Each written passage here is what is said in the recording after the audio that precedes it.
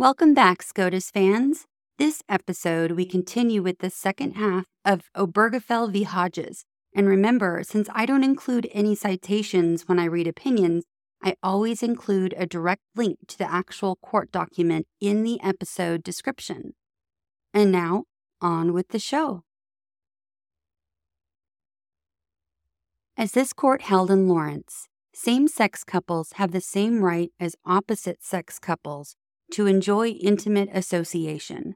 Lawrence invalidated laws that made same-sex intimacy a criminal act, and it acknowledged that when sexuality finds an overt expression in intimate conduct with another person, the conduct can be but one element in a personal bond that is more enduring. A third basis for protecting the right to marry is that it safeguards children and families and thus draws meaning from related rights of child-rearing, procreation, and education. The court has recognized these connections by describing the varied rights as a unified whole. The right to marry, establish a home, and bring up children is a central part of the liberty protected by the Due Process Clause. Under the laws of the several states, some of marriage's protections for children and families are material, but marriage also confers more profound benefits. By giving recognition and legal structure to their parents' relationship, marriage allows children to understand the integrity and closeness of their own family and its concord with other families in their community and in their daily lives. Marriage also affords the permanency and stability important to children's best interests. As all parties agree, many same-sex couples provide loving and nurturing homes to their children, whether biological or adopted, and hundreds of thousands of children are presently being raised by such couples. Most states have allowed gays and lesbians to adopt, either as individuals or as couples, and many adopted and foster children have same-sex parents. This provides powerful confirmation from the law itself that gays and lesbians can create loving, supportive families. Excluding same-sex couples from marriage thus conflicts with the central premise of the right to marry. Without the recognition, stability, and predictability marriage offers, their children suffer the stigma of knowing their families are somehow lesser. They also suffer the significant material costs of being raised by unmarried parents, relegated through no fault of their own to a more difficult and uncertain family life. The marriage laws at issue here thus harm and humiliate the children of same-sex couples. That is not to say the right to marry is less meaningful for those who do not or cannot have children. An ability, desire, or promise to procreate is not and has not been a prerequisite for a valid marriage in any state. In light of precedent protecting the right of a married couple not to procreate, it cannot be said the court or the states have conditioned the right to marry on the capacity or commitment to procreate. The constitutional marriage right has many aspects, of which childbearing is only one. Fourth, and finally, this court's cases and the nation's traditions make clear that marriage is a keystone of our social order. Alexis de Tocqueville recognized this truth on his travels through the United States almost 2 centuries ago. Quote, "There is certainly no country in the world where the tie of marriage is so much respected as in America. When the American retires from the turmoil of public life to the bosom of his family, he finds in it the image of order and peace. He afterwards carries that image with him into public affairs." Unquote. In Maynard v. Hill, 1888, the court echoed Tocqueville, explaining that marriage is the foundation of the family and of society, without which there would be neither civilization nor progress. Marriage, the Maynard Court said, has long been a great public institution, giving character to our whole civil polity.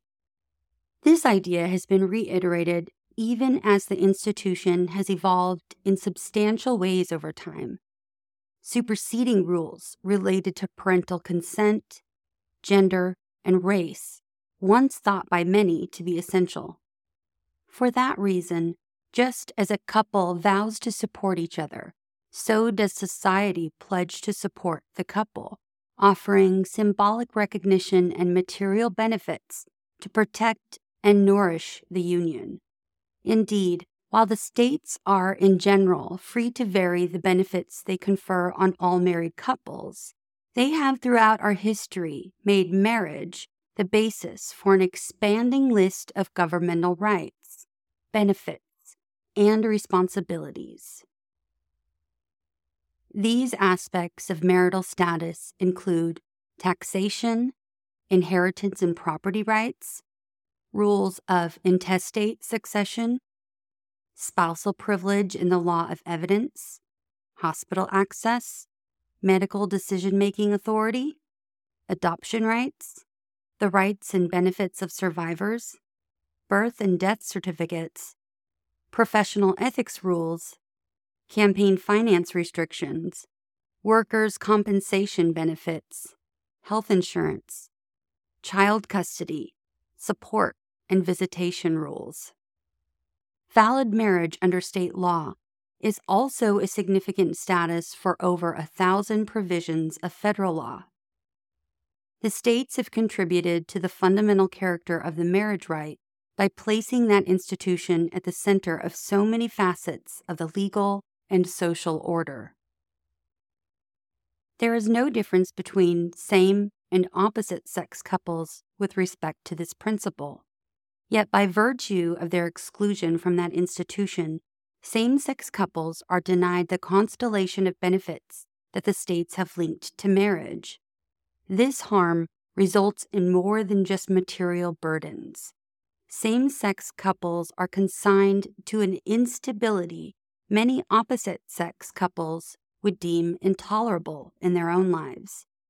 As the state itself makes marriage all the more precious by the significance it attaches to it, exclusion from that status has the effect of teaching that gays and lesbians are unequal in important respects. It demeans gays and lesbians for the state to lock them out of a central institution of the nation's society. Same-sex couples, too, may aspire to the transcendent purposes of marriage and seek fulfillment in its highest meaning.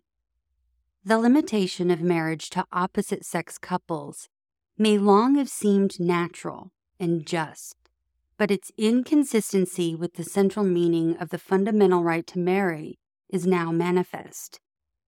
With that knowledge must come the recognition that laws excluding same-sex couples from the marriage rite imposed stigma and injury of the kind prohibited by our basic charter. Objecting that this does not reflect an appropriate framing of the issue, the respondents refer to Washington v. Glucksberg, 1997, which called for a careful description of fundamental rights. They assert the petitioners do not seek to exercise the right to marry, but rather a new and non-existent right to same-sex marriage. Glucksberg did insist that liberty under the Due Process Clause must be defined in a most circumscribed manner, with central reference to specific historical practices. Yet while that approach may have been appropriate for the asserted right there involved, physician-assisted suicide, it is inconsistent with the approach this court has used in discussing other fundamental rights, including marriage and intimacy. Glucksberg did insist that liberty under the Due Process Clause must be defined in a most circumscribed manner, with central reference to specific historical practices. Yet, while that approach may have been appropriate for the asserted right there involved, physician-assisted suicide, It is inconsistent with the approach this court has used in discussing other fundamental rights, including marriage and intimacy. Loving did not ask about a right to interracial marriage. Turner did not ask about a right of inmates to marry. And Zablocki did not ask about a right of fathers with unpaid child support duties to marry. Rather, each case inquired about the right to marry in its comprehensive sense, asking if there was a sufficient justification for excluding the relevant class from the right. That principle applies here. If rights were defined by who exercised them in the past, then received practices could serve as their own continued justification, and new groups could not invoke rights once denied. This court has rejected that approach, both with respect to the right to marry and the rights of gays and lesbians. The right to marry is fundamental as a matter of history and tradition, but rights come not from ancient sources alone. They rise, too, from a better informed understanding of how constitutional imperatives define a liberty that remains urgent in our own era. Many who deem same-sex marriage to be wrong reach that conclusion based on decent and honorable religious or philosophical premises, and neither they nor their beliefs are disparaged here. But when that sincere personal opposition becomes enacted law and public policy, the necessary consequence is to put the imprimatur of the state itself on an exclusion that soon demeans or stigmatizes those whose own liberty is then denied. Under the Constitution, same-sex couples seek in marriage the same legal treatment as opposite-sex couples, and it would disparage their choices and diminish their personhood to deny them this right. The right of same-sex couples to marry, that is part of the liberty promised by the 14th Amendment, is derived, too, from that amendment's guarantee of the equal protection of the laws. The Due Process Clause and the Equal Protection Clause are connected in a profound way, though they set forth independent principles. Rights implicit in liberty and rights secured by equal protection may rest on different precepts and are not always co-extensive, yet in some instances each may be instructive as to the meaning and reach of the other. In any particular case, one clause may be thought to capture the essence of the right in a more accurate and comprehensive way, even as the two clauses may converge in the identification and definition of the right. This interrelation of the two principles furthers our understanding of what freedom is and must become. The court's cases touching upon the right to marry reflect this dynamic. In Loving, the court invalidated a prohibition on interracial marriage under both the Equal Protection Clause and the Due Process Clause. The court first declared the prohibition invalid because of its unequal treatment of interracial couples. It stated, "There can be no doubt that restricting the freedom to marry solely because of racial classifications violates the central meaning of the Equal Protection Clause."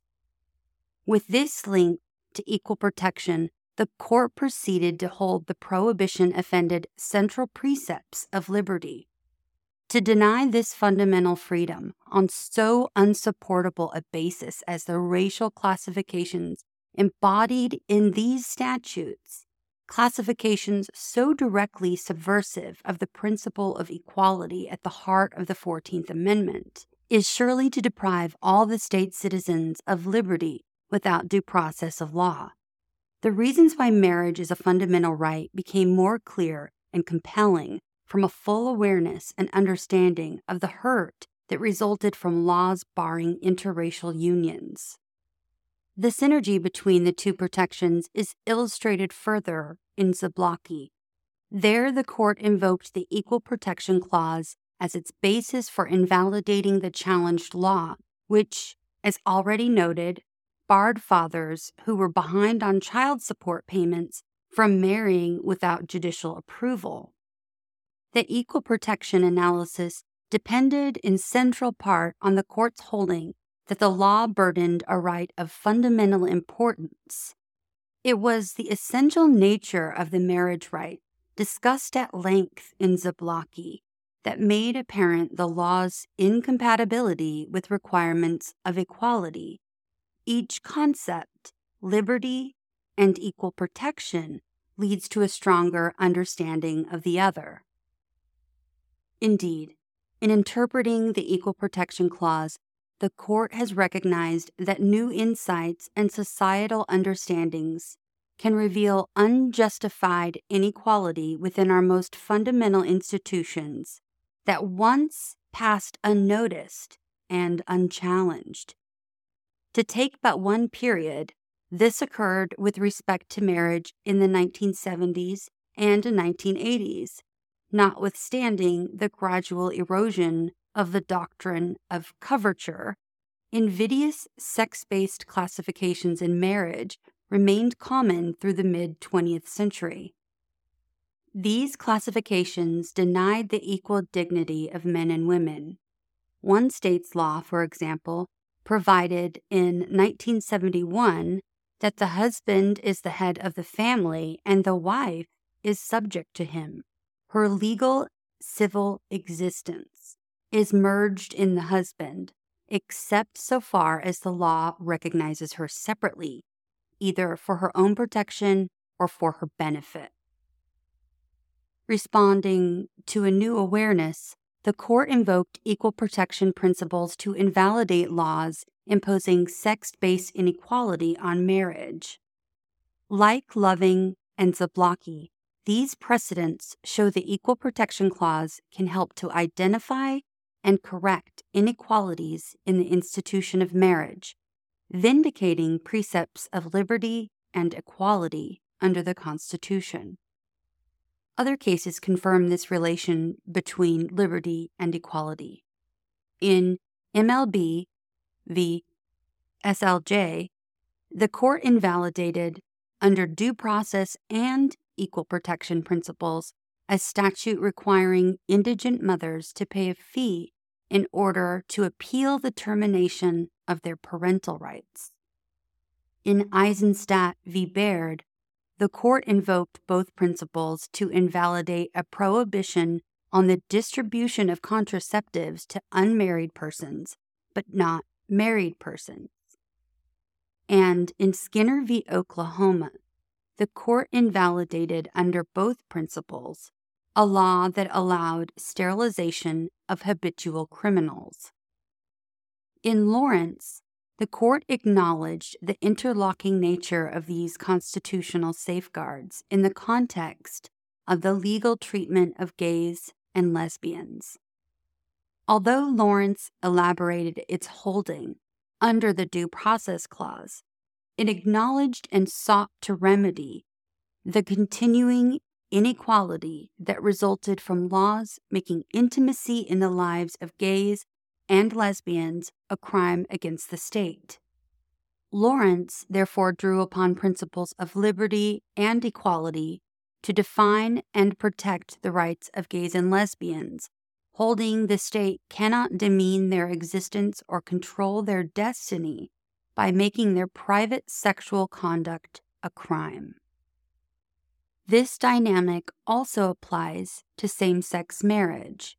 It is now clear that the challenged laws burden the liberty of same-sex couples, and it must be further acknowledged that they abridge central precepts of equality. Here, the marriage laws enforced by the respondents are in essence unequal. Same-sex couples are denied all the benefits afforded to opposite-sex couples and are barred from exercising a fundamental right. Especially against a long history of disapproval of their relationships, This denial to same-sex couples of the right to marry works a grave and continuing harm. The imposition of this disability on gays and lesbians serves to disrespect and subordinate them.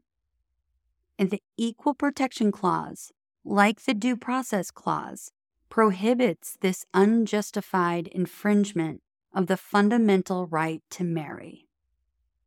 These considerations lead to the conclusion that the right to marry is a fundamental right inherent in the liberty of the person, and under the Due Process and Equal Protection Clauses of the 14th Amendment, couples of the same sex may not be deprived of that right and that liberty.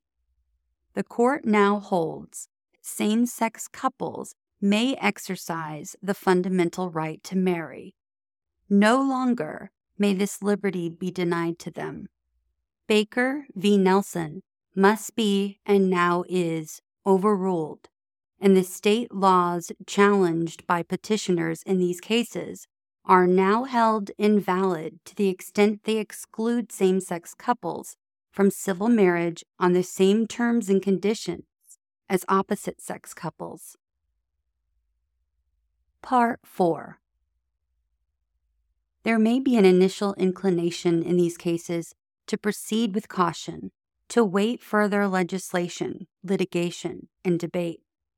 The respondents warn there has been insufficient democratic discourse before deciding an issue so basic as the definition of marriage.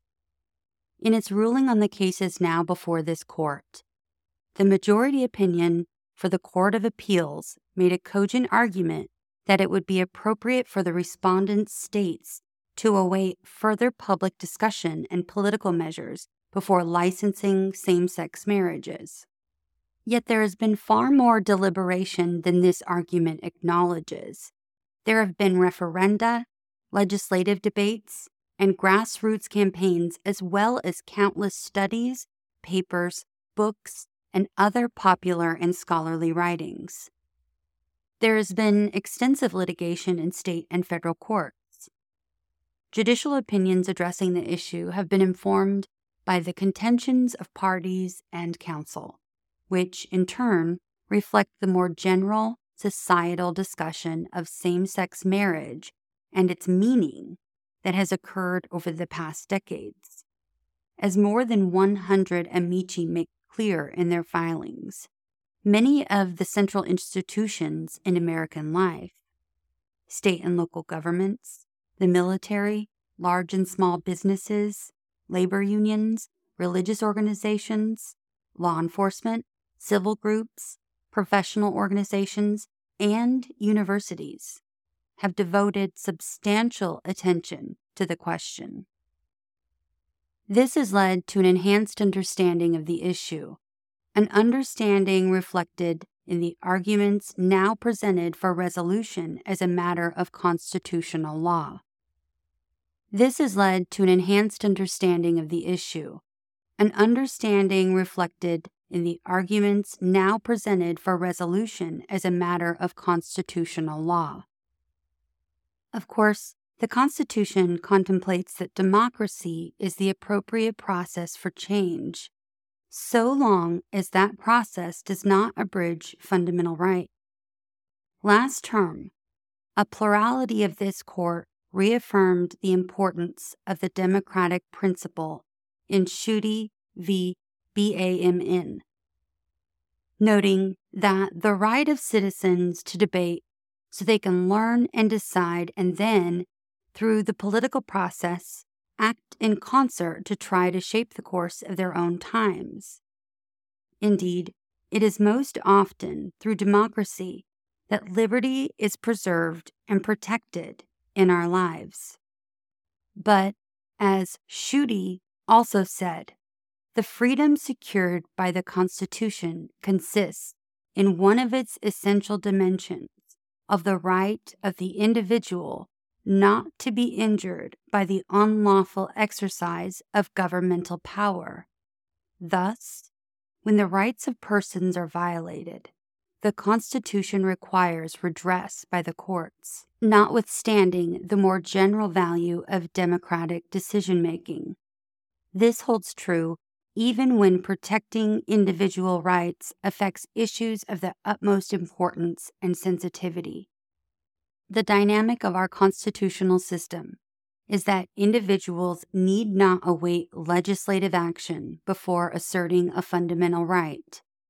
The nation's courts are open to injured individuals who come to them to vindicate their own direct, personal stake in our basic charter. An individual can invoke a right to constitutional protection when he or she is harmed, even if the broader public disagrees, and even if the legislature refuses to act. The idea of the Constitution was to withdraw certain subjects from the vicissitudes of political controversy, to place them beyond the reach of majorities and officials, and to establish them as legal principles to be applied by the courts. This is why fundamental rights may not be submitted to a vote. They depend on the outcome of no elections. It is of no moment whether advocates of same-sex marriage now enjoy or lack momentum in the democratic process. Issue before the court here is the legal question whether the Constitution protects the right of same-sex couples to marry. This is not the first time the court has been asked to adopt a cautious approach to recognizing and protecting fundamental rights. In Bowers, a bare majority upheld a law criminalizing same-sex intimacy. That approach might have been viewed as a cautious endorsement of the democratic process, which had only just begun to consider the rights of gays and lesbians. Yet, in effect, Bowers upheld state action that denied gays and lesbians a fundamental right and caused them pain and humiliation. As evidenced by the dissents in that case, the facts and principles necessary to a correct holding were known to the Bowers court. That is why Lawrence held Bowers was not correct when it was decided. Although Bowers was eventually repudiated in Lawrence, men and women were harmed in the interim, and the substantial effects of these injuries no doubt lingered long after Bowers was overruled. Dignitary wounds cannot always be healed with the stroke of a pen. A ruling against same-sex couples would have the same effect and, like Bowers, would be unjustified under the 14th Amendment. The petitioners' stories make clear urgency of the issue they present to the court. James Obergefell now asks whether Ohio can erase his marriage to John Arthur for all time. April DeBoer and Jane Rouse now ask whether Michigan may continue to deny them the certainty and stability all mothers desire to protect their children, and for them and their children, the childhood years will pass all too soon. Ipa Deku and Thomas Kostura now ask whether Tennessee can deny to one who has served this nation the basic dignity of recognizing his New York marriage. Properly presented with the petitioner's cases, the court has a duty to address these claims and answer these questions. Indeed, faced with a disagreement among the courts of appeals, a disagreement that caused impermissible geographic variation in the meaning of federal law, the court granted review to determine whether same-sex couples may exercise the right to marry. Were the court to uphold the challenged laws as constitutional, it would teach the nation that these laws are in accord with our society's most basic compact. Were the court to stay its hand to allow slower, case-by-case determination of the required availability of specific public benefits to same-sex couples, it still would deny gays and lesbians many rights and responsibilities intertwined with marriage. The respondents also argue allowing same-sex couples to wed will harm marriage as an institution by leading to fewer opposite-sex marriages. This may occur, the respondents contend, because licensing same-sex marriage severs the connection between natural procreation and marriage. That argument, however, rests on a counterintuitive view of opposite-sex couples' decision-making processes regarding marriage and parenthood. Decisions about whether to marry and raise children are based on many personal, romantic, and practical considerations. And it is unrealistic to conclude that an opposite-sex couple would choose not to marry simply because same-sex couples may do so. The respondents have not shown a foundation for the conclusion that allowing same-sex marriage will cause the harmful outcomes they describe. Indeed, with respect to this asserted basis for excluding same-sex couples from the right to marry, it is appropriate to observe these cases involve only the rights of two consenting adults whose marriages would pose no risk of harm to themselves or third parties. Finally, it must be emphasized that religions and those who adhere to religious doctrines may continue to advocate with utmost sincere conviction that by divine precepts, same-sex marriage should not be condoned. The First Amendment ensures that religious organizations and persons are given proper protection as they seek to teach the principles that are so fulfilling and so central to their lives and faiths, and to their own deep aspirations to continue the family structure they have long revered. The same is true of those who oppose same-sex marriage for other reasons. In turn, those who believe allowing same-sex marriage is proper or indeed essential, whether as a matter of religious conviction or secular belief, may engage those who disagree with their view in an open and searching debate. The Constitution, however, does not permit the state to bar same-sex couples from marriage on the same terms as accorded to couples of the opposite sex. Part 5. These cases also present the question whether the Constitution requires states to recognize same-sex marriages validly performed out of state, as made clear by the case of Obergefell and Arthur, and by that of Decoux and Costura. The recognition of bans inflict substantial and continuing harm on same-sex couples. Being married in one state, but having that valid marriage denied in another, is one of the most perplexing and distressing complications in the law of domestic relations. Leaving the current state of affairs in place would maintain and promote instability and uncertainty.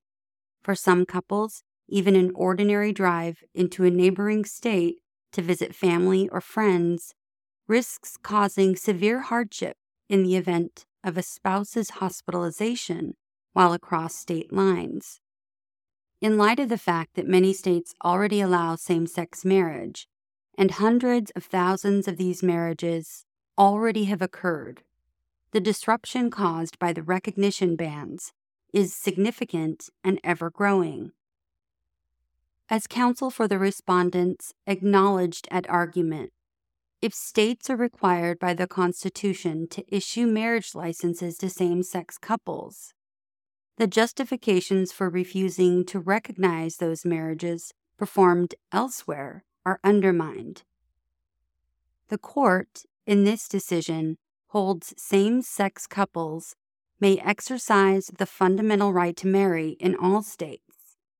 It follows that the court also must hold, and it now does hold, that there is no lawful basis for a state to refuse to recognize a lawful same-sex marriage performed in another state on the ground of its same-sex character. No union is more profound than marriage, for it embodies the highest ideals of love, fidelity, devotion, sacrifice, and family. In forming a marital union, two people become something greater than once they were. As some of the petitioners in these cases demonstrate, marriage embodies a love that may endure even past death. It would misunderstand these men and women to say they disrespect that idea of marriage. Their plea is that they do respect it so deeply that they seek to find its fulfillment for themselves. Their hope is not to be condemned to live in loneliness, excluded from one of civilization's oldest institutions. They ask for equal dignity in the eyes of the law. The Constitution grants them that right. The judgment of the Court of Appeals for the Sixth Circuit is reversed. It is so ordered.